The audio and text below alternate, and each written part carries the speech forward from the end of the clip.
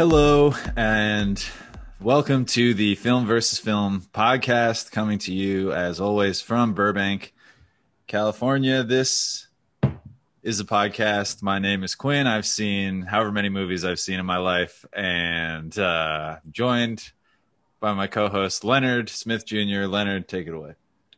Hey, well, all right. What's going on here, man? I feel like you're a little bit too lackadaisical right now. You're a little too chill. What's going on, man? Not lackadaisical, Leonard. I'm hurt. I'm hurt too because I had a little money line on the fact that you were going to come in with a different type of intro, but with some references, with some excitement, with some energy. Yeah, I lost it directly on the tip. So, well, I know what it's like to lose, Leonard. All right, so why don't you take over? This is the finale of season 3 of Film versus Film podcast. If you're here, you thumped again.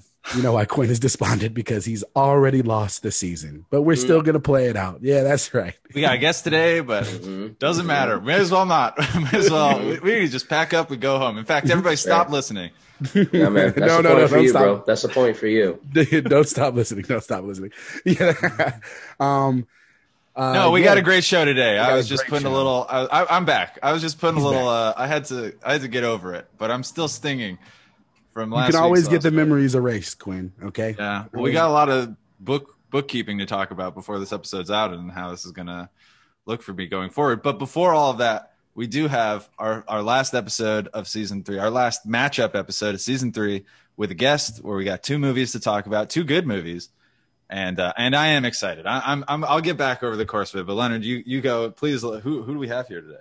Well, yeah, first of all, it's Leonard. You know who I am, and we have a great guest today, comedian actor Jaquise Neal, one of the funniest dudes I know out here, and he's blessed us by taking some time out to watch these movies and come join us today. Hey, what's up, everybody? What's up, guys? I love that I eat ass.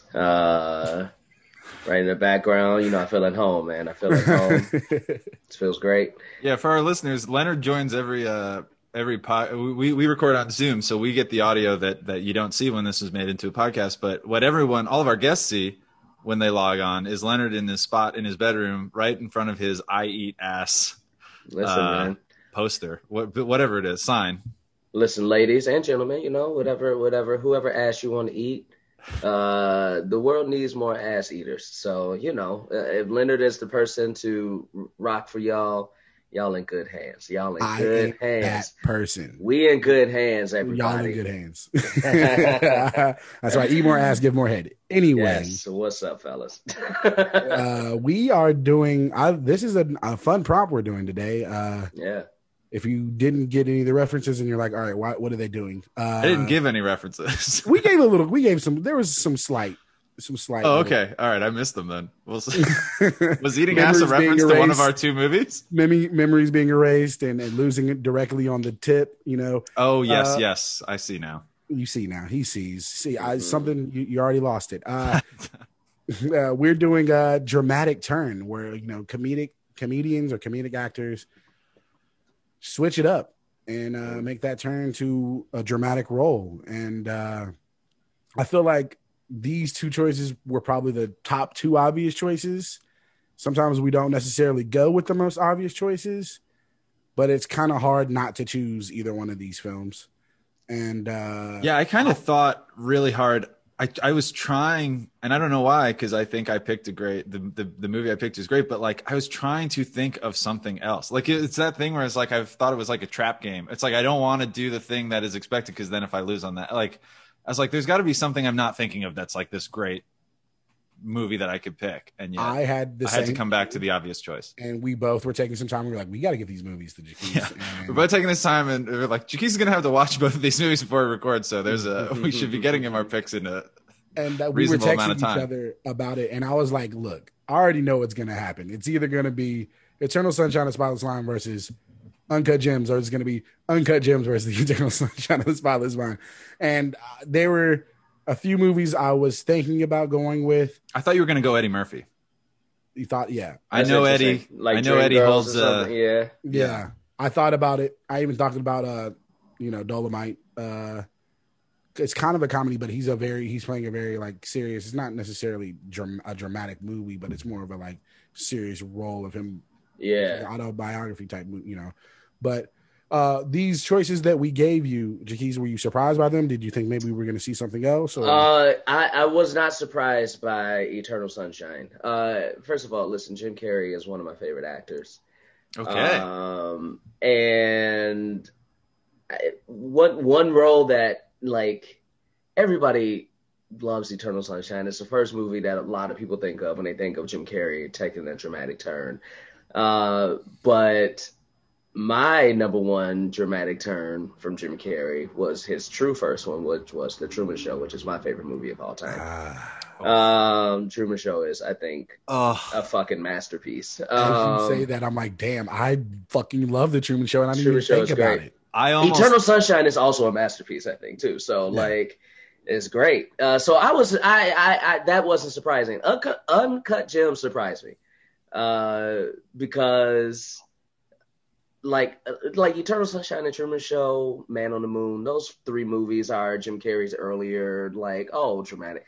But Uncut Gems is new, and Adam Sandler's had a couple really great dramatic turns, and this one was the most fucking stressful one out of all the goddamn dramatic turns that he took. So I thought nobody would ever want to watch this movie again, but it is a great fucking movie because.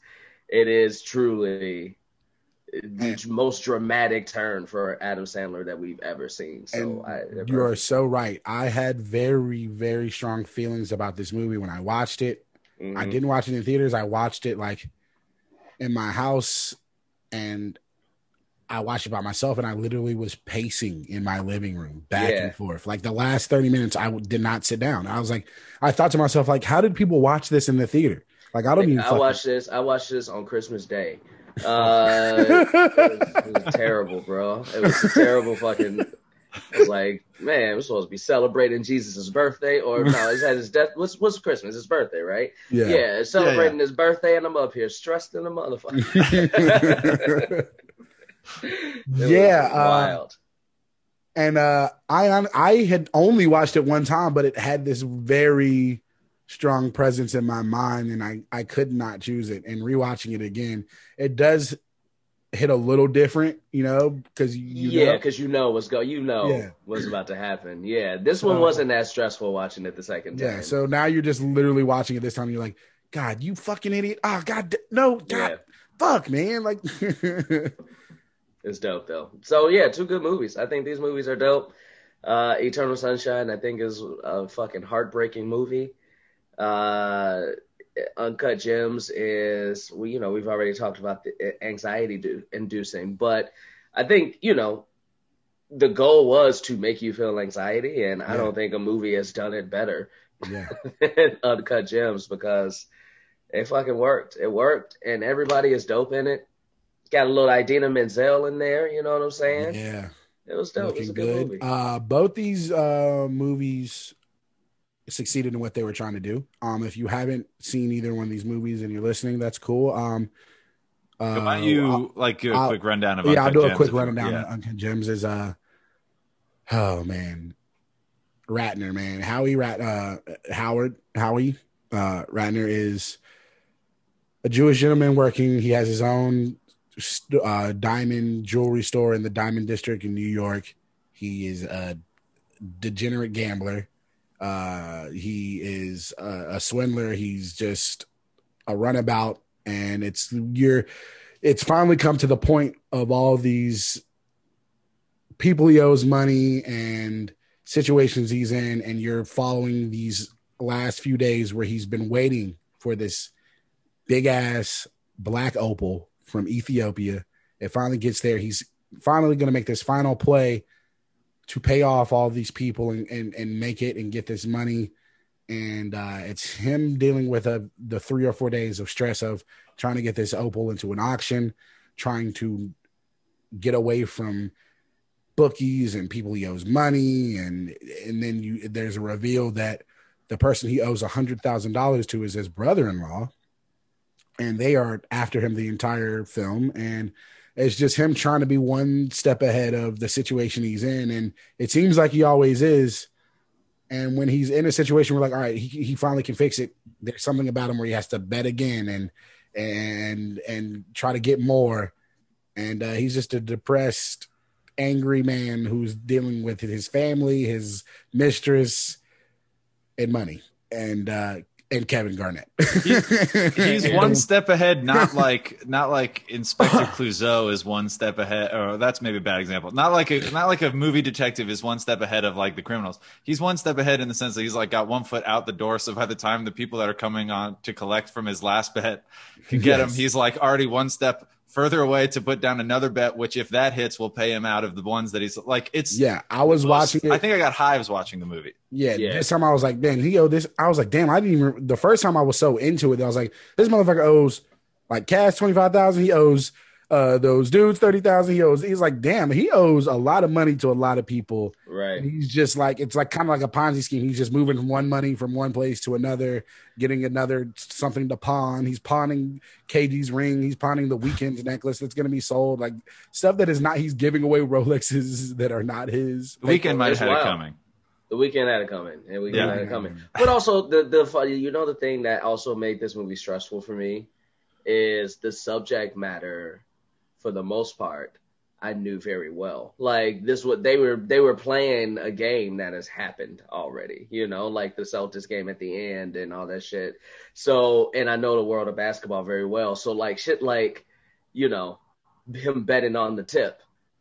Like, that shit stresses me out because I know how stupid that is. Like, why would you bet that much money on like the tip off or shit like that? It makes me so mad. It made me so mad. What I appreciate about this movie is if you don't know about betting or like you've been in a situation where you bet a decent type of money or you have something invested in a game, this movie like encapsulates that feeling. Like if you don't know it, watching this movie, you're like, damn, like the stress that Howie is in, like watching these games has to be bananas. Like, and this movie makes you feel that way. Like watching a game and hoping that someone gets enough rebounds. But in this one, it's like, I'm hoping he doesn't die. And it's like kind of surprising that you're rooting for him and you like, but he's such a piece of shit. But it's just like such a piece of shit.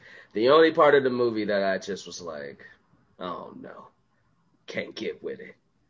It's Adam Sandler's whack ass being married to Idina Menzel and fucking Julia Fox. Like, man, fucking needs two fine ass white women. Get the fuck out of here, man. Come on, Adam. I feel you on that. I just think he's the type of person who you weren't swayed by his charm. I was swayed by his charm. It's weird. He has some type of charm and a little bit of the gift of gab that somehow I kind of believed it. I remember the first time watching it being like, man, ain't no way. But like you see that in life, you're like, why is that woman with that man? It's because he just has some type of aura and money and an apartment for her to live in. It's just that's true. That's true. But when she comes back at the end and like tattoos her name on him, I'm like, hold on, wait a second. Too much, man. It's too much. This man just goddamn slapped a smoothie in your face. Yeah, bro, you could have fucked the Weeknd. Come on, you turned down the Weeknd. You turned down the Weeknd for Adam Sandler. But I understand why she would turn down the Weeknd because the Weeknd is only going to be there for Saturday and Sunday, and she wants some. She's going to have a place to live every day of the month. I think that's the end of the episode right there. We did it, guys. We did it. You retroactively lost last week's episode, so now you're back on the spot. You need this just for that joke. Let's talk about Eternal Sunshine of the Spotless Mind. Yeah, a very different movie. We picked, our picks, Jaquise, we joke all the time, even though I've broken this rule before, but we don't pick movies beyond earlier than the mid 80s because we're picking movies that Leonard and I grew up seeing or that in the case of Uncut Gems came out very recently. Yeah.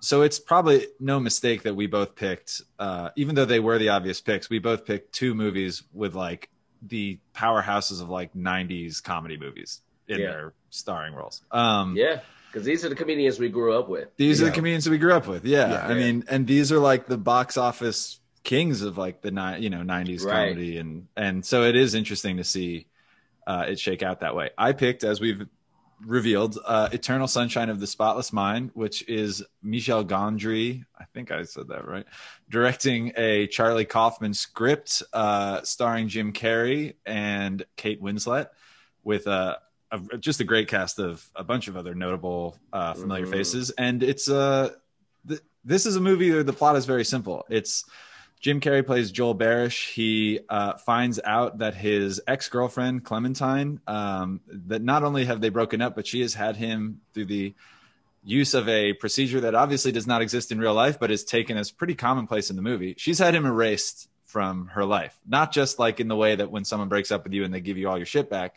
She literally went and had the memories of her and Joel's time together taken away so that she wouldn't even recognize him to see him. And he vindictively, as you do when you've been broken up with and you want to win the breakup, he has her erased. So we kind of see the process of him going through, Michel Gondry is a very visual director. There's a lot of very cool sequences, very cinematic sequences in this movie that kind of show what it looks like when someone's erased. I think about like that scene where they're in like the library or the bookshop and like you can't see what the names of the books are on the spine because like that memory has faded. Yeah, there's a lot of very cool visual representations of the process. So good. And when he walks out of the Barnes and Nobles and it's like just like slowly like breaking down. Yeah. That last scene, like the last memory where everything is just fucking like breaking down. Oh my God. Don't get me It's started. a beautiful film, and it's a movie that I can tell you about, and it's like, oh, this sounds really interesting, but it's like that's half of it. You got to see it. You have to see it, yeah. And it's about like what happens because if you've ever been broken up with or just had something where you're so angry at a person where you're like, I wish I could just excise this person from my life. Like, what happens if you regret that decision? Well, you can't go back when you've had them erased, but can you ever really erase a memory? Like, I think it asks some interesting questions. It's a love story, but it's not like dour and serious. It kind of is getting at a lot of matters of the heart. And Jim Carrey, as you said, Jaquise, and I know perhaps we'll see by episode's end if I picked wrong. My first thought was The Truman Show, because that was the first. I remember seeing that movie with my dad and my brother in theaters. My brother's name is Truman, and so there was like so he's just been hearing Truman Show jokes for 20 years now. Like I remember seeing that movie and knowing knowing Jim Carrey as Ace Ventura, knowing Jim Carrey as the guy with the plastic face, and thinking like, oh, this is a really, okay, this is a different film from Jim Carrey, and having a tremendous amount. I'm with you, Jaquise. I feel like there is, maybe in some circles, there's some Jim Carrey slander. Maybe in the modern day, people are like, oh, Jim Carrey is just too outrageous. I never liked Jim Carrey movies. I was a huge and remain a huge fan of his comedic work. And the fact that he gives, I know that it's not, people say you can't give 100%. Jim Carrey can. Jim Carrey gives that extra 10% on like every comedic role, whether it's a great comedy like Dumb and Dumber or something less worthy of his time. Like Batman, the number 23. Like Batman and Robin. The number 23. Oh, he was great. Listen, he was Batman Forever. You're going to see Batman Forever. But he was fucking great. No, that's the thing. He was great in it. It was a terrible movie. It's a terrible movie, but he was great in it. He was fantastic as the Riddler. And Jim Carrey is just, I mean, you're right. I mean, the thing, you got Dumb and Dumber, The Mask, Ace Ventura 1 and 2, Liar Liar, which is a fantastic movie. I love Liar Liar is a fantastic movie.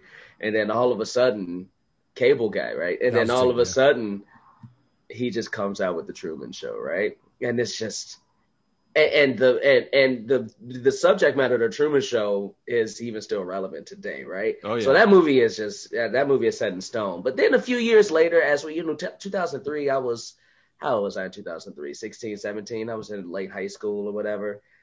And we've lived with Jim Carrey a little bit more. Now he has The Grinch and everything like that. And then he comes out with this movie. And for me, being a teenager at that time, you're starting to have your first relationships. You're trying to fuck people for the first time. You're trying to you've probably had your heart broken already, and all these things with the person who, like you guys said, we grew up with in the 90s. And this movie was just so heartbreaking, and it still is heartbreaking to this day, because for me, you mentioned something about the erasing the memories, and can you ever erase memories, right?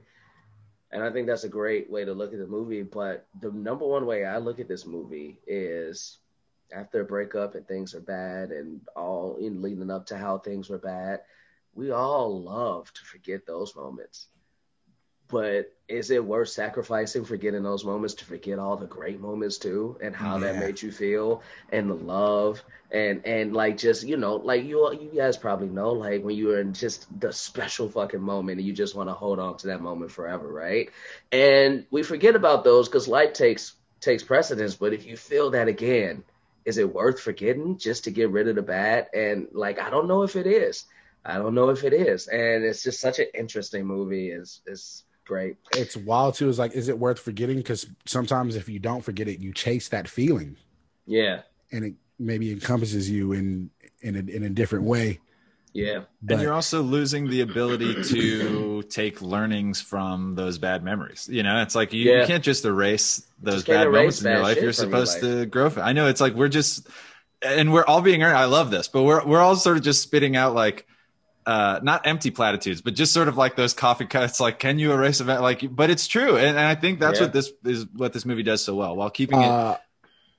One thing that we're talking about, when he's on the train and she's like, "Don't make fun of my name," like Clementine, and he's like, "Okay," and she's like, "Whatever, Howard the Hound or whatever," and he's like, "Never heard of it," and I was like, had he never heard of it because the Clementine, the song and that character was tied to her, or did he actually not know it? But well, it showed in the memory that he did know it. Mm-hmm. Like the first time they met. Okay, that's right. Yeah, exactly. Yeah. It's just this time, I don't know, something like that's so the it was thing like too. anything that something in him was like, don't make fun of it. Like something in him was like, and the number one question this movie asks is like, is destiny a real thing, right? Because they end up together.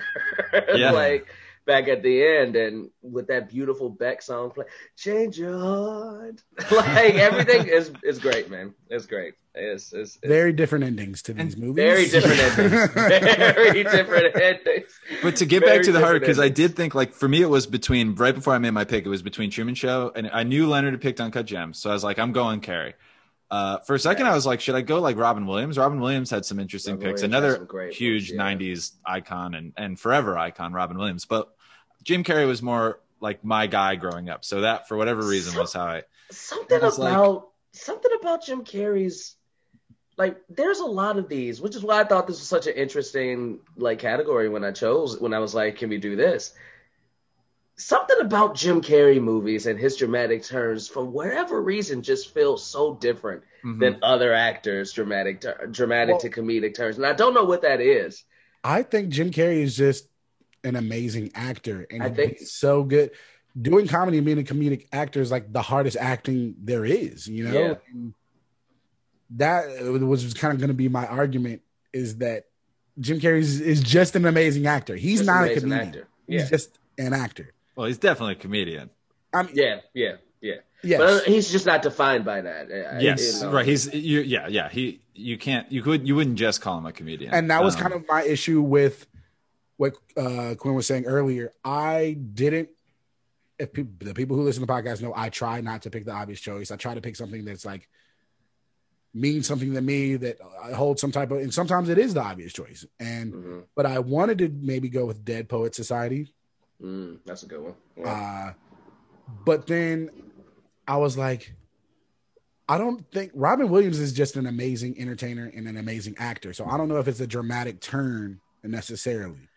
Also too, and maybe this isn't true. I don't know how old you guys are. I'm 34. So like, by the time I was cognizant of movies, Robin Williams had already had dramatic roles. Exactly. Yeah. So for me, like, even though I know him as a comedian actor, and that was most of the movies I saw, I had also seen some of his dramatic roles. So for me, it was a little more blended than Jim Carrey, who I grew up with watching in Living Color, and then Ace Ventura, and then The Mask, and then I actually saw his first turn. Same with Adam Sandler, we saw his first turn, whereas Robin Williams' first turn generally was before we were born, or right as we were being born. And shit like I that. think that's exactly, because for the same reason I was initially thinking, like, should I think like something from Tom Hanks? But I'm like, no one thinks of Tom Hanks just as a comedian. Like Tom Hanks was going this and that since like by the late 80s. He was already taking like somewhat dramatic roles. So I was like, nah, you got to stay off it. And I do think what we both did, Leonard, is we picked guys who established themselves. Whatever more we learned, what other layers we came to find from these guys, established themselves pretty solidly as comedians. Jim Carrey was talking out of his butt, and Adam Sandler was, doing the Hanukkah song on SNL. Yeah. And it's pretty clear who both of these guys were. Yeah. And I think that's what makes these movies interesting. So, which leads me, Jaquise, well, I wanted to ask you, a comedian, mm-hmm. what about a comedian doing a dramatic role appeals to you? Obviously, you've talked about it as related to both of our picks, but I'm curious, like, what made that prompt come to mind for you? It's interesting because, like, my road, I should say, to acting is very interesting. Like, I've always been a performer and everything like that. I credit the weirdest person for making me wanting to be a performer and actor ever, and is Mark Summers, who was the host of Double Dare when I was growing up. Just because, like, I would watch him and just be like, I want to do what he does. Like, I want to entertain people how he's entertaining me, right? And the same with, like, Jim Carrey. Like, I got in trouble for bringing Ace Ventura as the class movie to watch in second grade, because in the first scene of the movie, he's getting his dick sucked. So, like, but like, I'm talking out my butt. I'm doing all these things, and all these things, and watching these actors, I was just like, oh man, like, there's something about subverting expectation, right? Mm-hmm. There's something about this person is more well-rounded than we gave them credit for. That's always stuck with me. And when I decided that I wanted to become an actor, people who know me closely know this, and I talk about this all the time, but before I went to TV, I was a stage actor for, since I was 16. So I've done dramatic roles. I've done dramatic plays. I didn't do improv. I grew up in Chicago. I didn't do fucking improv. I didn't do comedy out there. I did dramatic fucking theater and shit like that. And it wasn't until I came out here that I actually started doing comedy, just because I was bored. And I wanted to have something to do. I wanted to have a community to be a part of, because LA is a very tough community to get into. So, like, I've always just kind of related with seeing somebody who we expect or know them for one thing, and it turns out they can do just the other just as well. Or people also, like, look at them and like, oh, they're just as good at this as we, think of them at the other thing that they do, or they're more well-rounded, or the path that they took to get to where we know them that today was not the path we thought they were going to take when they first burst onto the scene. Mm-hmm. So I've always just been enamored with comedians taking dramatic turns, because nobody really thinks about dramatic actors taking a comedic turn. And like you said, Leonard, like, the reason I think comedic actors are better actors is because comedy is much fucking harder to do. And when we get to see that, it's always like, huh. Like, even though it's happened so many times, like, every fucking comedic actor does a dramatic role, and we all say the same shit. Oh, it was pretty good at that. Like, we should know it by now, but we still fucking do the same shit. And it's just it's fascinating to me. It's so fascinating to me. So that's one reason why, that's what drew me to, like, this specific, like, category. And that's what drew me to, like, my top 5 movies, Truman Show and Eternal Sunshine, are in my top 5, for that very reason. So yeah, that's a long-winded answer, but no, that says it all. And I think somewhere I clicked, that's all amazing. And I do also click with what you were saying, Leonard. I agree. I'll third what you supported as well, Jaquise, which is that I think I'm always much more impressed when someone can make me laugh than when someone can do, like, a piece of Hamlet really well. I'm impressed. I'm impressed to see good acting regardless of genre, but I just think laughing is an involuntary response. Like, if you're funny, you're funny. Like, I can be like, well, that was good. It didn't move me, but it was whatever when it comes to drama. But laughter, it's like, I know not everyone finds the same thing funny, but, like, you can tell when someone's funny. So to see someone be able to go back and forth between, and I totally agree with you too, Jaquise, where it's like, we give comedians so much credit for being in like a lot of like subpar roles when they're being serious, and it's like almost like, oh, we're just so impressed that you got through that scene without trying to pull your dick out or something. Like, Yeah, I feel like the bar is low for Yeah, we comedian set the actors bar to be low in for- serious yeah. movies, but like, so when someone really knocks it out of the park, it's like, oh yeah, they're It's so just weird. an all around talented person. Like this is slightly off topic, but like same like topic we're talking about. I remember like me, I got chosen with like maybe 10 UCB people, which is like a comedy theater. I'm sure you guys have talked about UCB, but to do like reads for ABC. And everybody chose comedy because it's a comedic theater, blah, blah, blah. But I'm looking through the sides that they gave us to choose from, and it's a whole folder of dramatic shit. And I'm like, well, everybody's about to choose comedy. I grew up in theater. Will they care if I do some dramatic shit? And it was like, no, you can do what you want. So I was like, all right, bet. That's what I'm going to do.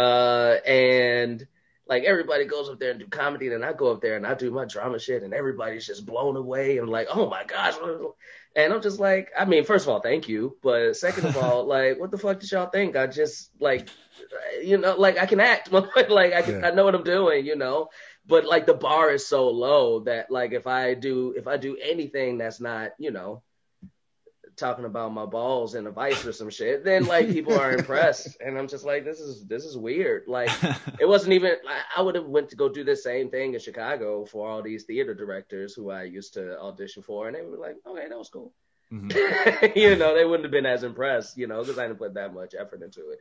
But you know what I'm saying? It's just weird. It's weird that we set the bar so low for people who we throw the comedian tag on.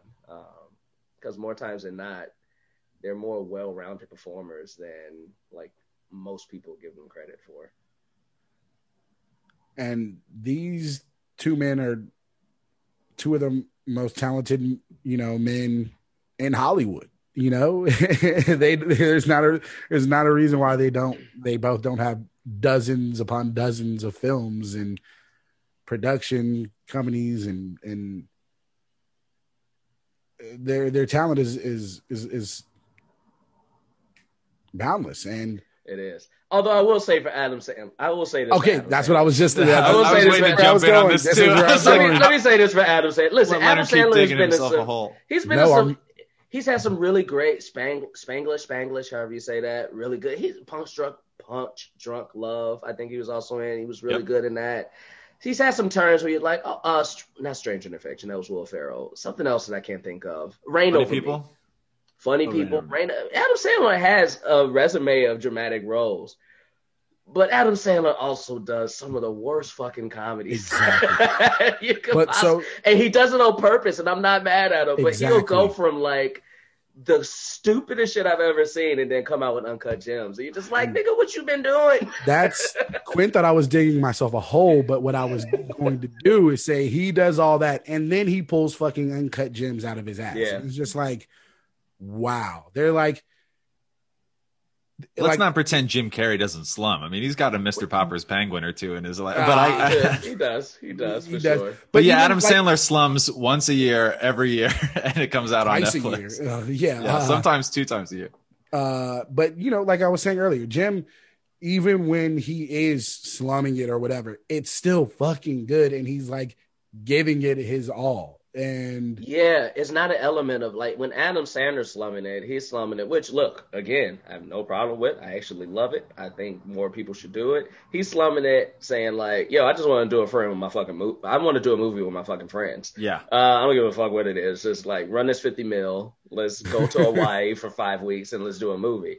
Whereas Jim Carrey, like he may pick a bad script, but Jim's still gonna come and give you a Jim Carrey performance and go all out. You know, he's still there to make a movie, as in a different way that I feel Adam Sandler makes some of his Netflix films now. And well, he also, the whole bad script thing was like maybe for a shorter period of time in the past, you know. And I feel like even if it was kind of a bad script now or something, he still believed in it in some aspect in his part in the role, which it's interesting because they're two very different comedians. I think people who don't like Adam Sandler don't like Adam Sandler, and not to speak for all of them, but like they don't like Adam Sandler because there's this slacker comedy. Like it doesn't ever seem like Adam Sandler's trying that hard, and that I think has extended to his movies in the 2000s and certainly the 2010s, which is what you're saying, Jaquise. It's like, just give me a check. I'm going to pick 5 of my friends, and we're going to go to a beautiful island, and we're going to give you a movie that's not going to be very good that you can put on Netflix. Yeah. And Jim Carrey, when people don't like Jim Carrey, I think they're like, this guy is trying way too fucking hard. Like he's the guy, guy like the customer service rep who's like, how are you today? How's your day? And then sometimes we're just like, I don't want to be rude, but I just can't match your energy right now. And I think that's Jim Carrey's comedy to people who don't like Jim Carrey. I always have, because I appreciate people that try, that are really putting it all out there and trying. And even if it's not funny, I'm like, yeah, but goddamn, I like that you're out here doing it. And I think that's why I was more of a Jim Carrey guy growing up, because Sandler comedies, I'd be like, yeah, this one is not really resonating with me. But even like Jim Carrey, it's like, this guy is going all out. It seems like he's risking, his life and limb sometimes to do some of these comedic contortions that he put himself in. And I always appreciated that. And, okay. But I would think, like, talking about their comedic personas, like Jim Carrey gives the understated, not that he's not trying, but Jim Carrey gives the understated performance in Eternal Sunshine, whereas Sandler kind of gets to be a little bit like unhinged and off the chain in Uncut Gems. Yeah, so that was another argument I was going to make, is in Eternal Sunshine of the Spotless Mind, Jim Carrey is kind of still playing something in his wheelhouse, just like the depressed, like kind of witty guy. And I feel like him playing that role was easier than Adam trying to play this unhinged gambling That's addict. Interesting. That's interesting. So I will die on this hill that I, for the fucking life of me, will never understand how Kate Winslet got nominated for Best Actress for that movie and Jim Carrey did not get nominated for Best Actor for Eternal Sunshine. That's what Kate Winslet does to her co-stars. Leo didn't get one in Titanic. She got one. Kate Winslet's just up here grabbing awards and her co-stars. It's so wild. And I'm not taking anything away from Kate. I think she's great. She's fantastic in this movie. She's very good in this movie.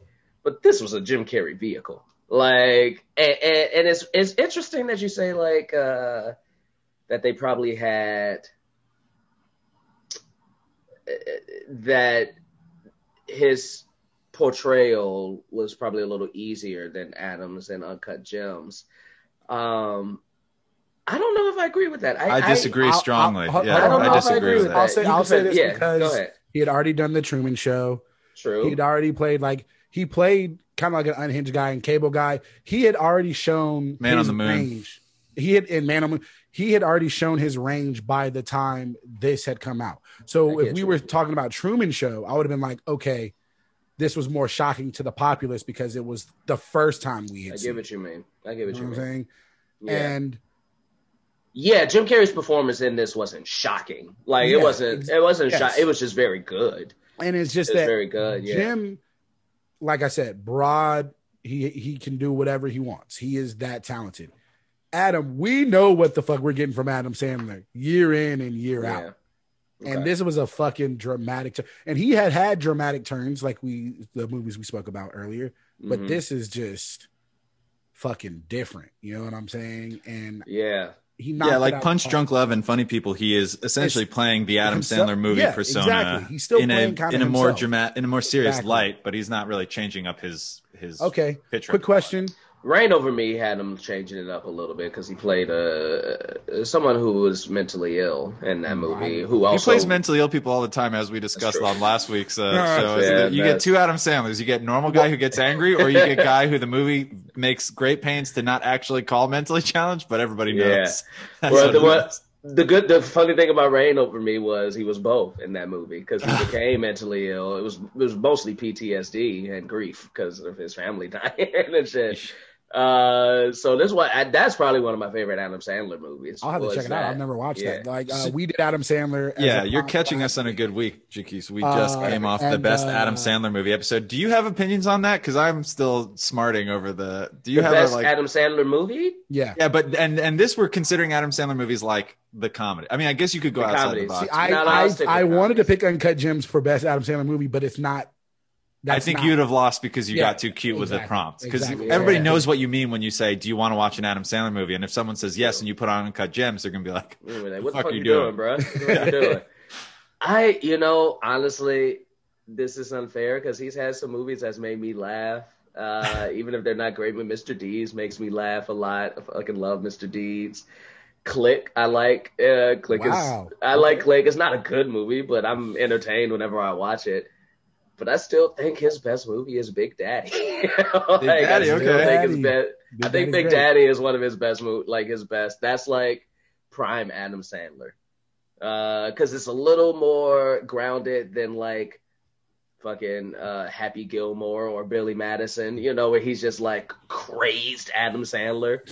And this one was like, okay, we're gonna give you the Adam Sandler that like, what is it like if Adam Sandler just adopted a kid? And I think he knocks it out of the park. So Big Daddy is probably number one for me. We did Happy Gilmore versus Waterboy, and Leonard won for Waterboy. And Waterboy is very good. Waterboy is very good. Waterboy is very good. But he is playing a guy who seems like he got kicked in the head by a horse. So. Yes, he is. They never say what it is, but they're like, he's touched, as you might say in the South. I don't know. Yes, he touched. Ooh, he touched. Yes. Okay, well, since we're kind of talking about it, both of these guys come from comedic backgrounds. Jim Carrey was at the Comedy Store doing stand-up. He was on In Living Color. Adam Sandler on SNL. So they were introduced to the world as comedians. Yeah, in the early 90s on Sketchlight. Their careers really have similar paths in more ways than I would have thought before we started talking about it.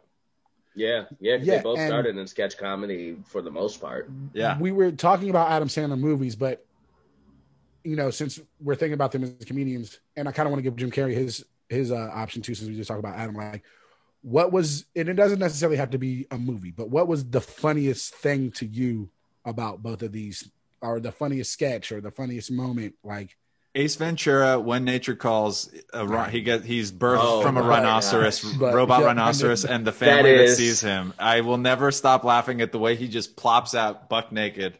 Yes. That is a classic moment. That is, it's a classic even moment. If people don't love Ace Ventura 2, that moment is just like... I think that's the better one, but maybe that's just me. Maybe I haven't rewatched them recently, but that was just more ridiculous. As a kid. It's just more ridiculous. Yeah. My favorite part is Bumblebee Tuna! Excuse me, your balls are showing. Bumblebee Tuna! Like, it's just such a stupid fucking movie. I love it so much. For me, it's Fire Marshal Bill. I was watching In Living Color when I shouldn't have been watching In Living Color. I was way too young to be watching it, but... I still said, let me tell you something. Like Fire Marshal Bill was great for us to watch. Yeah. And then honestly, Liar Liar, man. Like I don't know what it was about Liar Liar, but that was my favorite Jim Carrey movie, like comedy as a kid. Because I'm kicking my own ass. Which scene from Liar Liar? Because when he that's what I was talking about, risking life and limb. When he goes off on himself in the bathroom in Liar Liar. Yes, he's really hurting himself. Yes, yeah. The scene with the when he's like first discovering it in the courtroom, and then he goes into the bathroom and fucking beats himself up, man. Jesus Christ. And I also the mama when he sees the girl in the elevator, the cleavage of the elevator. Oh my God. Jim Carrey, man, listen, I could do a whole goddamn 2-hour episode on Jim Carrey and my love for him growing up. Same with you, Leonard. I started on Fire Marshal Bill. And all his characters on In Living Color. Ace Ventura obviously is classic. I think one of the first instances that we saw Jim Carrey might have a little chops in him was The Mask.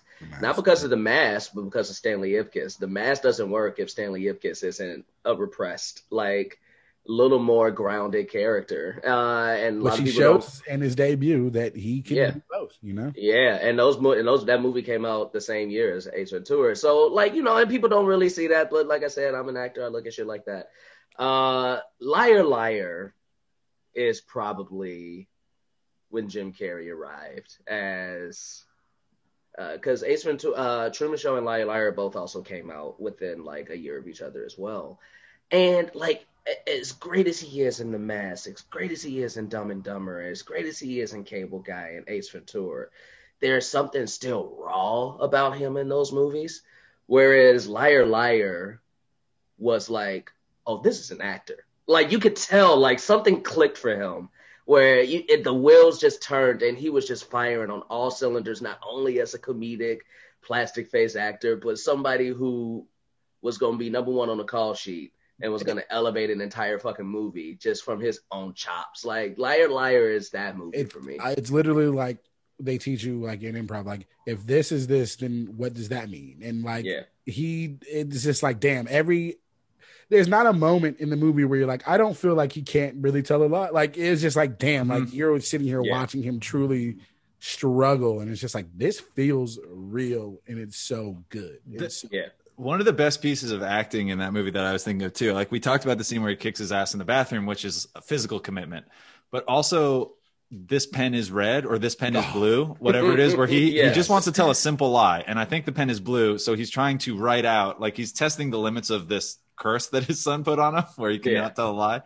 And so he's like trying to just write this pen is, and he's fighting his own hand. And it is, like you said, Leonard, it is so convincing that not for a second am I thinking about Jim Carrey, the actor, trying to like make I'm like, no, this man's hand is possessed and it's fighting him and it's writing on his own head. And then that scene where they're like looking at him, he's like, this pen is blue. It's so the goddamn pen is blue. Like, it is just Liar Liar is I would put Liar Liar up against any comedy in a comedy school and dare anybody to say like it's not one of like it's not a perfect film, like, you know, and that's all opinionated, but Liar Liar is up there as one of the better comedic films that we've had. Well, if we have a Jim Carrey episode, I know who we're gonna have back on, and that'd be hard. That'd be hard. This easily could have been a Jim Carrey episode because it could have been Truman Show versus Eternal. That would have been interesting. I was like, if you don't pick Eternal Sunshine of the Spotless Mind, I'm probably going to pick it. So, like, well, and that was at the end. I think I never came full circle on that point where I was saying to you, Jaquise, like I was between Truman Show and Eternal Sunshine, and what landed me down on the side of Eternal Sunshine is Truman Show is so good, but it's like it was very what appealed to me, and maybe this will wind up being the wrong pick, but like, is it Jim Carrey as Joel is playing an everyman, and in the Truman Show he's also playing an everyman, but of course he's actually the only man. Like he's living in an entire artificial life. So there was something, not that it's not a dramatic role, but it's something, you know, there's that like good afternoon, good evening, and good night. There's still that level of like artifice to his performance of like he's playing a normal person in the least normal situation that any person has ever been into. He's the only one that doesn't know, but he's still getting a lot of input from all these different things that make him different. I think still performing. Yeah, and we see Jim Carrey every day. Like all those roles. I think what maybe also struck for you about Liar Liar is like all those other roles, those comedies from before, or just Fire Marshal Bill. He's never playing a person that you're as watching it like, let me get inside the mind of the guy from Dumb and Dumber and think of what makes him go. And it's so interesting to watch him just play a normal, because it's like, oh, Jim, he might be me in this situation. I'm not like watching the Mask and being like, oh yes, I am Stanley Ipkiss. Like they all just feel like characters. And what I really loved about Eternal Sunshine, it's not the first time, but I think it's the best time where he plays like a guy, just a guy. And this guy, would the movie have been as good? Probably not. But you don't need Jim Carrey to make Eternal Sunshine. It's probably not as good if you don't have him. But like you just need someone who's an everyman. And the fact that he can do that so well and kind of make you feel empathy, which is really not a thing that Jim Carrey's trying to do in a lot of his previous roles, was very appealing to me. And I think that's why I landed where I did. Now, Leonard, you chose Uncut Gems, but did you think at all about like Punch Drunk Love or Funny People or any of the other like quote unquote serious Sandler roles, or was it easy? I no, that was the problem. Was we talked about it on the last episode. There was a period of time where I was just like, I'm not watching any more Adam Sandler movies. Like I'm over it. And so I missed a lot of those. And so my selection, you know, my choice of movies was a little bit more limited in that capacity. And one movie I was thinking about was Requiem for a Dream. Oof, Jesus. Yeah, I was kind of like- glad you didn't give me that because you said that you were thinking about it, and I haven't seen that movie, and I was like, oh man, I'm gonna have to pick a night where I can get depressed and watch this movie. Yeah, that movie is hard. That movie is hard to watch. Starring the famous comedian Yeah. Jennifer Connelly, right? That was what you were thinking? Yeah, who's the? Is it the Wayne? Is it Damon? Marlon Wayans. Marlon Marlon Wayans. Wayans. That's Marlon funny, Wayans, yeah. But I was like, I'm not going to do that to either one of you guys. So, Yeah. and I still chose Uncut Gems. You just ratcheted up let's, the tension in an entirely different way. But yeah, let's go into these talking points. Starting with number one, pop culture. I mean, these both are pretty much pop culture heavyweights. One just came out a lot earlier than the other. Yeah, And- it's hard to tell the pop cultural footprint of a movie like Uncut Gems, which only came out in 2019. But in what we've had to judge so far, it's an incredibly relevant film. I think there's a shit ton of memes from that coming off that movie. Like you talk about it, Leonard, but it seems like it would have been more difficult because it didn't have as much time. But I feel like it came out roaring. There's a ton of stuff from Uncut Gems. There's a ton of stuff that from it, but I don't know if it, just the whole Howie and the Furby and the I think. Oh my God, I'm gonna come. Yeah. Oh my God, I'm gonna come is one of the best lines. Yeah. I don't know if it's pop culture, but the pop culture that I liked about it was the pop culture in the movie. I was like, this fucking feels like 2012. That literally is Cash Out in the jewelry store. Like, I was watching with my roommate. And he's like, wait, he just thought that was some actor. I was like, no, that is literally Cash Out, a one-hit wonder from 2011, 2012. Oh, really? He's an actual rapper. Yes, Trinidad James is in the movie, an actual rapper from Atlanta, like gold all on my watch. Like, I've met Trinidad James a bunch of times, and I was like, that's dope that they were able to get these rappers from this period of time that it's supposed to be and convince them to be like, all right, you're going to play yourself and be this one-hit wonder. They got The Weeknd in it, and The Weeknd, who they had to like retroactively make him still on the come up. Like he's not Yes. one of the most popular Yeah, singers he's in not there. He's super just some popular, guy at a yeah. club in New York that Adam Sandler's girl on the side may have fucked in a bathroom. I would say the pop culture influence on this one is like they really just did their job on the time period. It's a period piece, Leonard. You should have chosen it for our It best is a period piece God, episode. It's a period piece. It's interesting for Uncut Gems, and I guess we haven't talked about Eternal Sunshine yet, but for Uncut Gems, it does have a lot of, the pop culture reference. I don't even know if I would call it pop culture references in the movie. It's just a period piece, and they did a really good job at setting the era that it was in, with all the things that a lot of people wouldn't have even recognized, but it led to the authenticity of the movie.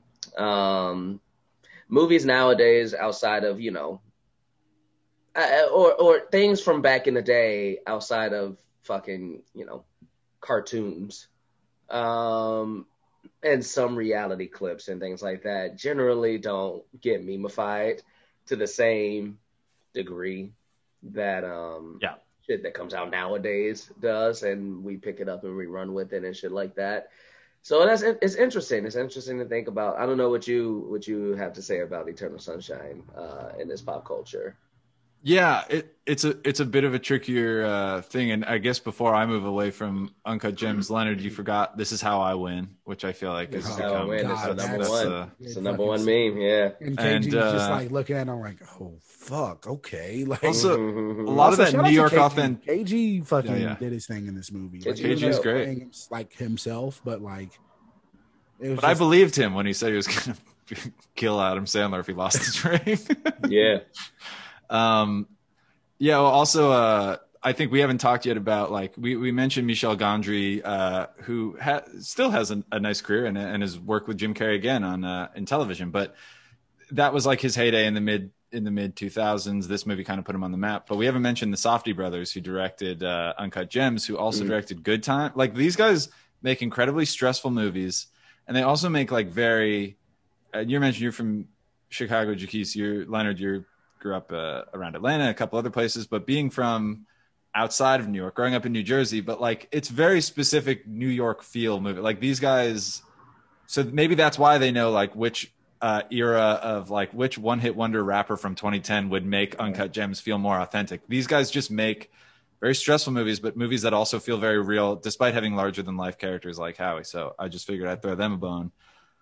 Eternal Sunshine, I mean, help me out. Well, you don't have to help me out, I guess, if I'm arguing, but like I'm trying to think of like what the most. I feel like the idea, and this is a broad one, and you don't find it in like a meme or like a reference or a line, but like just that idea of like erasing someone from your life. Like I feel like that concept, the conceit of the movie has become a little bit of a, like I've made jokes on this podcast to you, Leonard, about like erasing a certain moment from your life, like Eternal Sunshine of the Spotless Mind. Like it feels a little bit broader. I think it's definitely swept into the, like, I think a lot of the things that are memorable from the movie are the images, some of which we've talked about, the way that they visually depict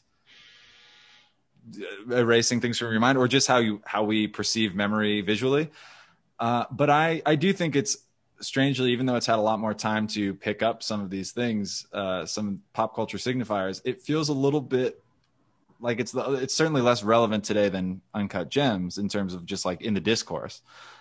So it's been a bit of a harder spot. I don't know. Maybe I'm probably forgetting something very obvious, but I feel like it's not like a wide range like pop culture influence, but it's like if you're sitting down with some friends at a party and you're like, something comes up and it's like, oh man, I feel that way about this. And it's like, it's not something you'll see like in the media or like out in public, but there's that just is that intimate connection where like, if you're talking about it, then it's like people have that certain. Yeah. Feeling, you know? I think like if we're talking like true popular culture, right? Eternal Sunshine is pretty hard to say that is as relevant in popular culture as Uncut Gems. I think a big reason for that is just how long it's been since Eternal Sunshine came out in 2003 or something like that. So, you know, there wasn't even Facebook then.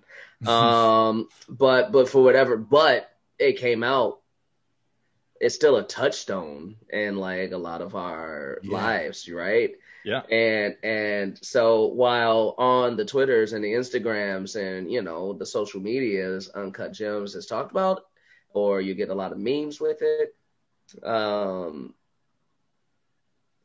I think Eternal Sunshine is more relevant as far as it has stuck with people a little bit longer and will probably, like, we'll always talk about Uncut Gems if it's bought up, but like, it's that Eternal Sunshine is one of those movies that if anybody brings it up, somebody in the room is going to be like, I fucking love that movie. Yeah. Right. Like, so, and it's just like something, it's like, it's almost like an unspoken, like cult classic. Well, so, you know, I don't know. That's a tough one, man. That's a tough one. While you were talking, one came to me, and this is like one more concrete kind of thing came to me. I could be wrong. This, I think, this movie came out in 2004. This, I think, was the first time that I heard used in movies, Mr. Blue Sky. Like, I feel like there was just every fucking movie for like the next decade would do a needle drop of Mr. Blue Sky by Electric Light Orchestra, either like in their trailer or like as a cutaway scene where you're doing a montage. That is a very minor thing, but I feel like this kind of brought that song back to the fore, and then the rest of the 2000s just ran wild with it and probably overplayed it. But I remember that song. I still think of that song tied to this movie, and I feel like it's been used so many other places. Also, you know, listen, the cast of Eternal Sunshine, Uncut Gems is dope. Adam Sandler and Dina Menzel, blah, blah, blah. But, like, the cast of Eternal Sunshine has some... You got Kristen Dunst, you got Mark Ruffalo, you got Tom Wilkinson, you got Elijah Wood, you got some heavyweights in the zeitgeist. David Cross. Yeah, fuck, I forgot about the. I always forget about David Cross. Yeah, well, it's a deep bench. So you got some pop culture icons in that movie at the very least. Yeah, and the deep bench helps with how well does it hold up. I feel like Eternal Sunshine of the Spotless Mind holds up pretty damn well because it evokes the feelings we all have. It's a tale as old as time, just love and heartbreak. And love and heartbreak will always be in pop culture. And even it's like, I know it doesn't really have a distinctive, or it has a distinctive style, but like, even though like the 2000s don't have we're starting to kind of see like, oh, this is what people used to wear in the 2000s. Now we're seeing it again, but I don't think nostalgia culture has quite cannibalized the 2000s yet. We're still in the 90s. But I think there's that thing of like a Frenchman, the director, interpreting American culture, where that you don't go back and look at it and sort of be like, oh, that's a bad look. But I remember in 2004 where everyone was wearing Ugg boots and everyone in this movie's got or something like that, where it's like, oh, this doesn't hold up stylistically or whatever, because it's such a unique vision that it could have been made any time. This movie is surprised. Like when I watched it again, I was like, this movie is surprisingly timeless.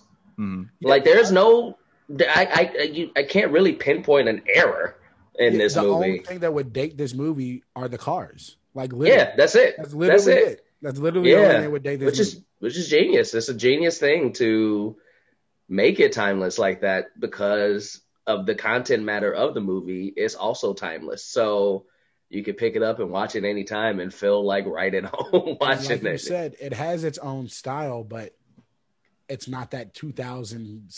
It's not that style that you would usually see or think you would see from an early 2000s movie. Yeah. So, but let's go back to a time even longer ago than 2004, the pre-pandemic days of 2019, which feels like it may as well feels like it was longer than 50 years ago. Yeah. And I think Uncut Gems holds up. Like, I don't think, I mean, it's like, it's hard to say with a movie that just came out 2 years ago, but I don't think there's anything. I still laugh about Why Don't You Go Fuck the Weekend. I mean, there's nothing about that movie. It certainly hasn't gotten controversial in the time since. Or like, he's like, oh, what? You got a hot chick living in the apartment? There's a chick living in the apartment. The dude said he's a cokehead. Don't listen to me. I'm in his apartment. Like he's like, Also, can we give a shout out to the special cameo by John Amos in that movie? Yeah. Which I forgot about until I was like, oh shit, that's right. Literally the same thing. Movie. He was like, oh, he's the father of. I was like, oh shit, I forgot John Amos. And he was just like, nope. And I was like, yes, yep. You are not coming in my house and using my bathroom. Like we talked about it earlier. I mean, the reason why I feel like Uncut Gems holds up, even though it's only 2 years ago, is the work that they did and the nuances, and it just feels like 2012. And it had to, because this literal game happened. Like it's like you said, the subject matter is all like, I mean, not the story isn't real, but the subject matter is real. Like they were in the playoffs against Philadelphia, and that's actual footage. It's hard for this movie to feel. It's hard for a movie that is supposed to feel dated to feel dated. Yeah, you know, like this movie is supposed to feel dated because it's set in a time that's specific to the movie. You know. Yeah. And they did such a good job with the phone, the messages. Like, oh damn, the old iPhone messages, the fucking everything about it. It was. I feel like they did a great job putting it all together. Yeah. All right, stop beating around the bush, Leonard. It's time for our third criterion. Was Steve Buscemi in either of these movies? I had an Adam Sandler movie and Steve Buscemi was not in it. I know. You picked two Adam Sandler movies in 2 weeks. And he was not in either. And he was not in either. We went the whole fucking season without having Steve Buscemi in a single one of our movies. Damn. It's the film versus film curse. If we think a character actor is so prominent that he's bound to pop up in many of our picks over the course of a season, he or she will not. And it's borne out again for Steve Buscemi. It was not season one. Samuel L. Jackson. We didn't have him in any movies until we forced our hand and chose that to be the last prompt of the season. Season 2 was Gary Oldman. Yeah. Oh, okay. We didn't have him in any movies I can believe that. Yeah, we had him in season 3. He showed up in season 3, but he was not in season 2 when he was the criteria. And then this year, Steve Buscemi.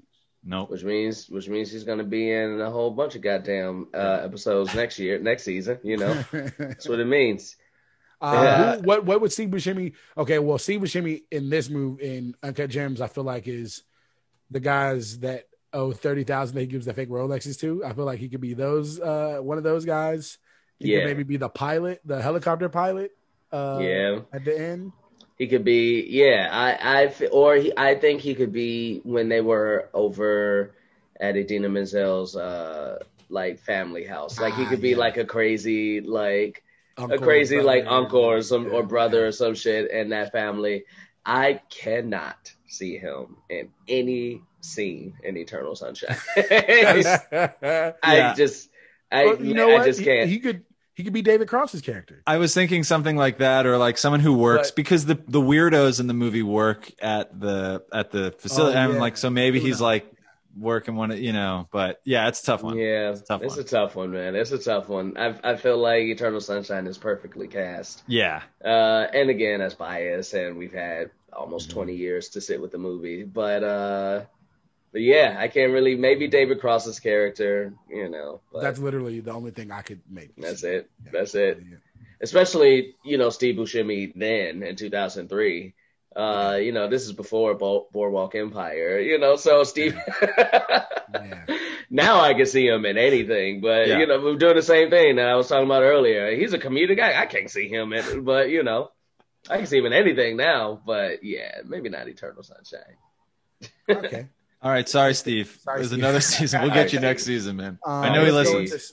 into statistics, stats. I'll start out with Uncut You Gems. start out reading Kevin Garnett's line in the game. It's that line. 26 point. So we got a 7.4 out of 10 on IMDb for Uncut Gems. Kind of surprised by that. It feels a little low, yeah. Yeah, it feels a little low. I'm 91% on Rotten Tomatoes. I'm only bringing this up because I'm very surprised by this, but that's because people are just dumb and they probably were like, I'm angry that I'm so stressed. This is shocking. 72% with Google users. We don't ever really talk about Google users unless it's surprising. And Unless you're using it to bolster your own argument. But yeah. this time I'm not. Now Because it's turning on you. Yeah, I'm it's surprised turning you said it. But that's surprising. I think the movie, when I first put on, like the first time I saw it, not when I was watching it for this, but I was watching it and I was like, I thought I had a headache. And I know that's not a thing you ever want to say about a movie that I like, but I realized it's because of the score. Like he's like ratcheting up the music in the mix. Oh yes, and it's so in. It's like it wasn't until he got out of off the floor, out of the behind the glass in his office, and he went back into his office that I could even isolate what it was, because it's so much like people talking, and I was like, it was a beehive in my head, and it took me a while to kind of get on the same wavelength as the movie. And I would not be surprised. And I heard from some people that I know are just like, if people are like, I got 5 minutes into that movie and I turned it off. And I love this movie, but I can understand why some people are like, this is not my movie, I'm turning it off. And this movie, it wouldn't be for a lot of people. Yeah. I went with someone, and like, this is not her movie. Like, because I saw it in theaters on Christmas Day. This is not her type of movie. And she watched it. Maybe she just didn't want to see it on Christmas. That's probably it. I struck out before I even got in the damn seats. But you got a receipt for this gift, right? Exactly. You got a gift receipt. We'll see what you get when you get home. But yeah, dude, this I'm not surprised, because the people who like this movie would probably give it like a 10. And the people who don't like this movie would rate it 5 and below. So because of that, and like, it's kind of like one of those movies that I really truly do feel like there's no in between. Mm-hmm. And maybe there is, but I think the movie is like, the Safdie brothers, whoever, I think the movie is well aware that it's like, this one's for the fans and not for the casuals. Like, if you don't like it, we don't care. We're trying to make that this. Explains the budget situation. It cost $19 million to make this movie. Probably because it was shot in New York, and that's probably where a lot of the budget went. In Adam Sandler, and it only made $50 million. So, yeah. But I mean, it's like a film. It's a rated R movie, come out during the holidays. So that's not surprising. It's not surprising. But it's a great movie. Let's talk about Eternal Sunshine of the Spotless Mind. All right, I'll go through it a little quicker, just because we talked about a lot of the other things about it. Made for 20 mil, made $74 million at the box office. So better margins, but also not a runaway hit, especially considering Jim Carrey, like Adam Sandler, is usually a box office draw. Like, if this was just another Jim Carrey or Adam Sandler movie, those box office figures would be low. But obviously this is them stretching a little bit. Michel Gondry had not really established him, unless I'm forgetting something. I don't think he'd really established himself in the US as a director. So this was, there wasn't a lot of like reason to see this movie unless you want to see a Jim Carrey movie.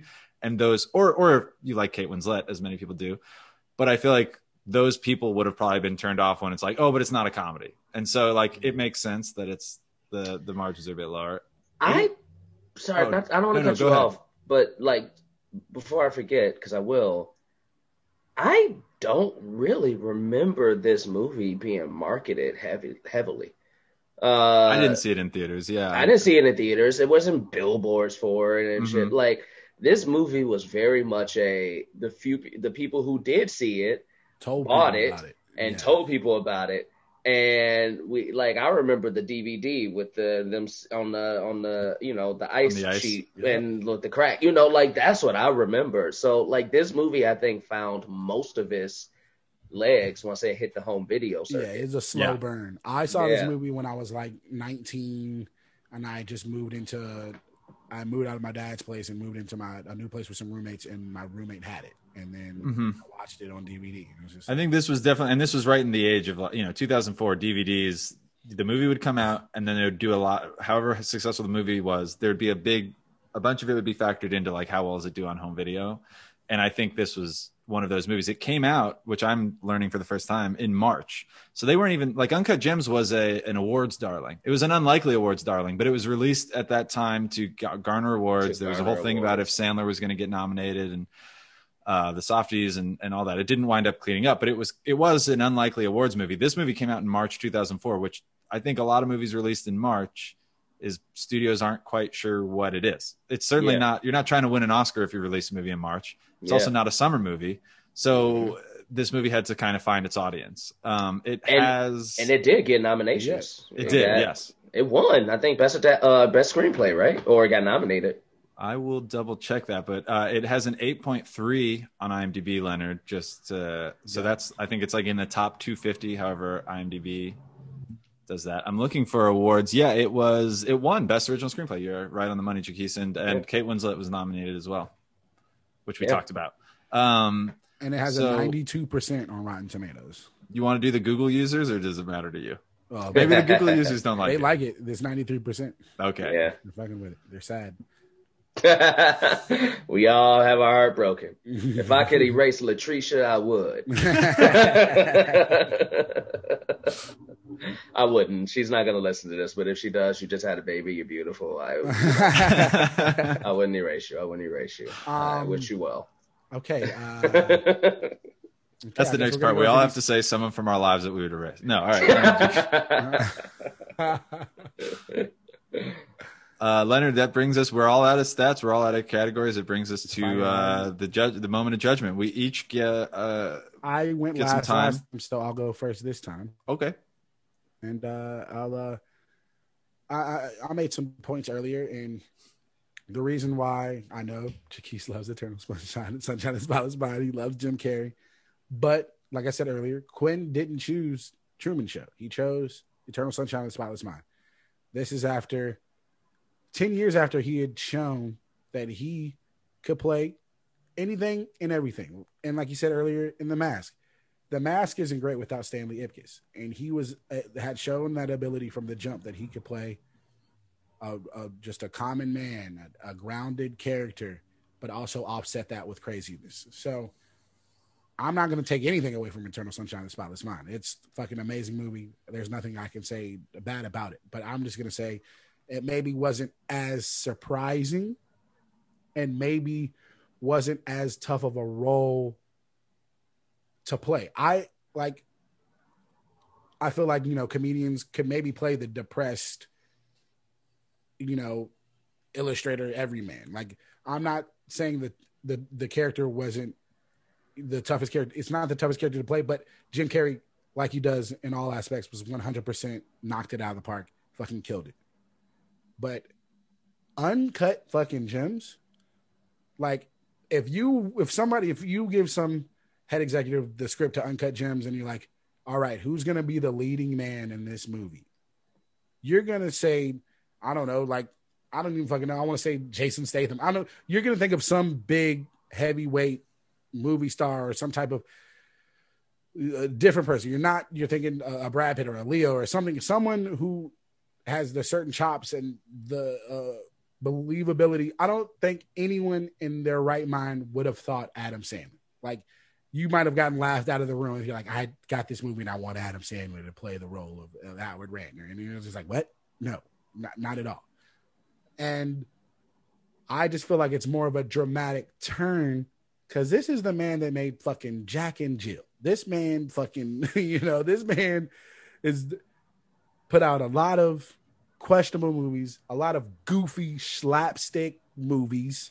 He always plays himself. And this was a fucking roller coaster ride. Like Quinn said, people had to turn the movie off because they were so fucking stressed.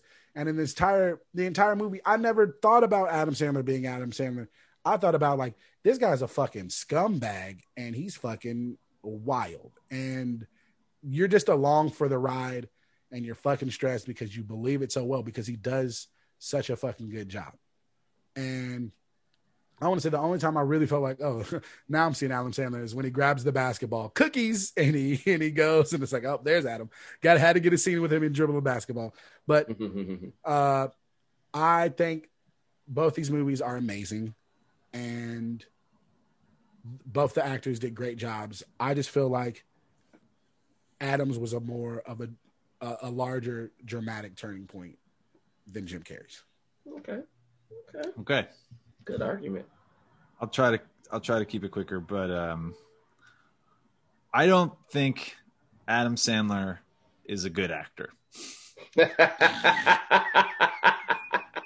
my God. I don't think Adam Sandler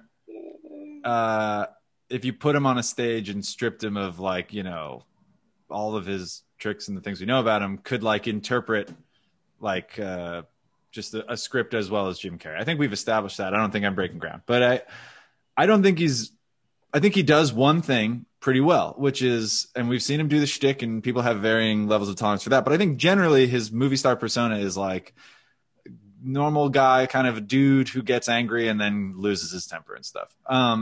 He absolutely adds some shades to his, like some tools to his tool belt that I had never seen before in Uncut Gems. I don't, and the whole movie, you feel with Adam Sandler, you feel for him, or maybe you're feeling like separate apart from him, like, guy, what are you doing? So, but he's drawing emotion out of you watching that movie.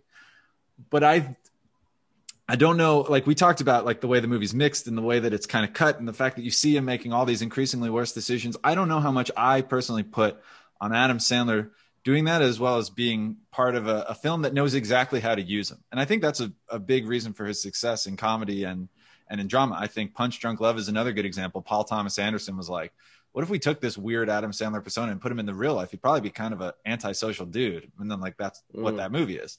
Yeah. I think he's grown a lot. I thought the hype for him getting an Oscar, I wanted to see Adam Sandler get nominated for an Oscar. I didn't think he deserved to win one, but I just thought it'd be cool to like see him at the table with those kinds of people that he's not normally with, sitting next to Meryl Streep or whatever. I think Jim Carrey, as we've discussed, is a good actor. I think what makes Jim Carrey's dramatic turn more impressive, it's that as a comedian, Adam Sandler kind of is slacker comedy. He does the thing, he gets angry and it's funny. As a comedian, Jim Carrey is just doing everything. He's like Charlie Chaplin or Groucho Marx, but he's got like a quick wit and he's got like a tremendous sense of timing. I think he runs circles around Adam Sandler as a comedian, just as a physical comedian. Whoever's movies you like more, that's fine. And I think dramatically, it's the same. I think Jim Carrey he has maybe the most expressive face in like movies, and it's a great service to him when he's doing comedy stuff because he can contort it in any which way. But it's really impressive and cool and shows you a lot of range when you see him do it in Eternal Sunshine, when you just really feel for this guy. And this movie seems like a slam dunk now, but I don't know that it works if you don't have a guy that you can like get behind in real, because it might just be some weird French guy's movie about this kind of silly premise. And like, you need to accept a lot of this stuff as fact. And I think Jim Carrey is the key to that. And I think I could have picked The Truman Show. I think I could have picked Man on the Moon. I think I could have picked a couple other movies, but I think weirdly in picking, to me, his most like understated performance, I think that just because he's still got to draw a lot out of you, the audience. And I think that solidifies it for me. So that's my argument. I just got one rebuttal. Oh, you're going to rebut my argument. I didn't. Okay. You see Adam Sandler. Adam Sandler is literally on the screen for like 98% of the time in Uncut Gems. What, are you going to give him the attendance award? And the fact that Jim Carrey has so many options for dramatic turns, just I feel like is it most surprising dramatic turn, or is it the best dramatic turn? Okay, all right. Well, that's it. That's all I gotta say. I'll give you a little rebuttal. I'm gonna rebut your rebuttal. Yeah. Interesting. So tell us how you feel, Jackie, and then So, like, okay, all right. So let me respond to both of you. I think you both made great arguments, really good arguments. I see what you're saying, Leonard.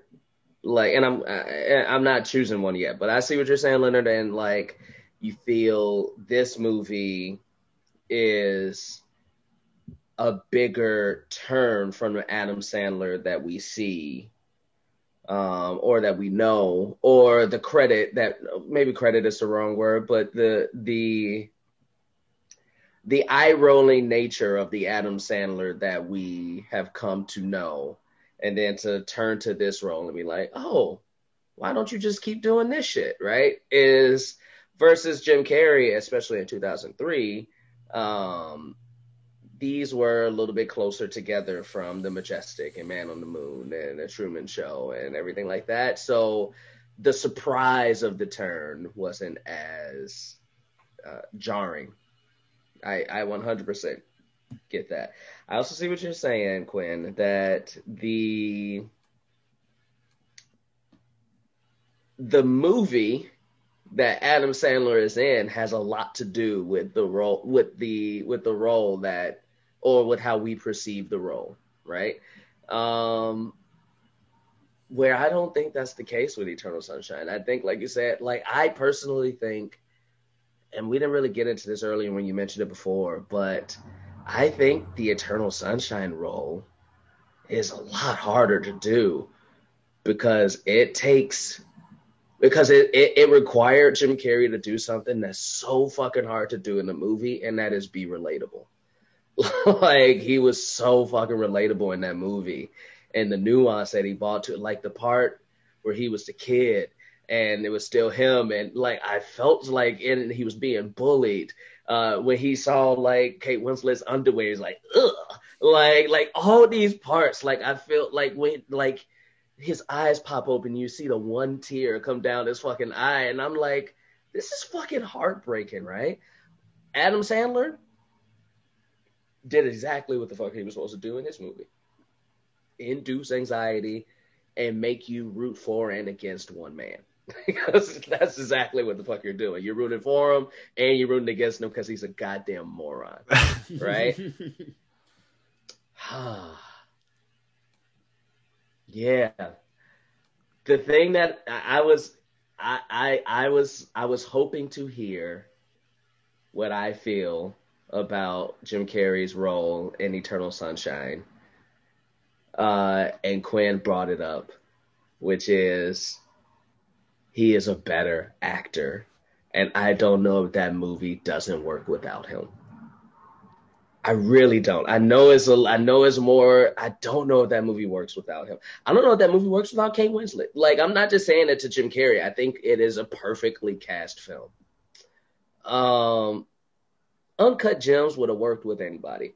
I really believe that. I truly, and that's not to take anything away from Adam Sandler. Like, anybody could also fucked it up, and he didn't. And I think there's something to be said with that.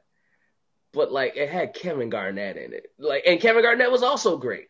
But like, you know, they could have chose the 2009 series with Derrick Rose, and maybe he would have gave us like, you know, like there's something about Uncut Gems where it just, you know, feels... Derrick Rose ain't goddamn got no acting chops. He can't even do interviews, man. I know. I was wrong. Maybe Paul Pierce or something. Maybe they could have got Paul Pierce and he would have did. And I'm truly not saying that to take anything away from Adam Sandler, because like I said, like, you still have to be an actor and come for the role and deliver, and he did. He delivered. And there's something to be said about that. Just say it, man. Just say it. I think it's Eternal Sunshine, man. I gotta go with Quinn, bro. I gotta go with Quinn. I'm sorry. I'm sorry. It is what it is.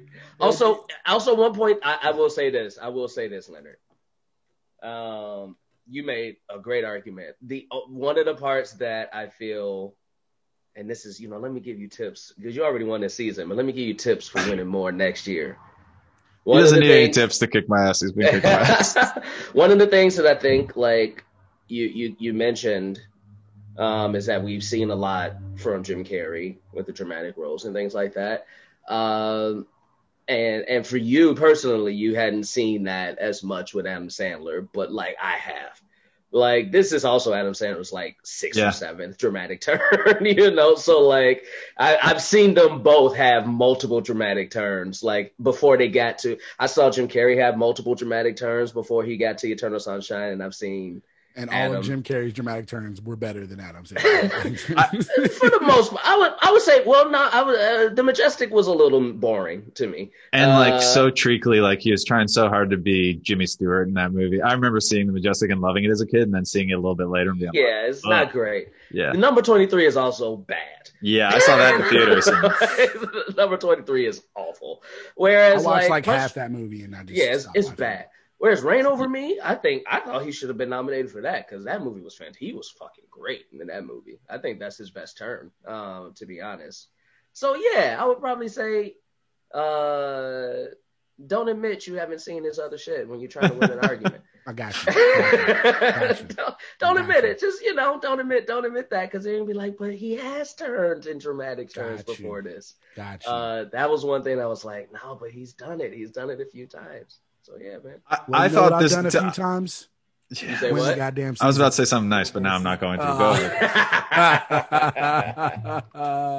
Go ahead. Dunk on me like I'm, Adam Sandler in a game of basketball. This is the end of season 3. We still haven't decided a punishment yet. You want me to decide my own punishment? I'll come up with something. I'll come. You got to decide it. Is it going to be a good? Is it? What's the type of punishments, y'all? I feel like I'm going to change it up this season. Last 2 seasons, we've forced the loser to watch a movie they don't like.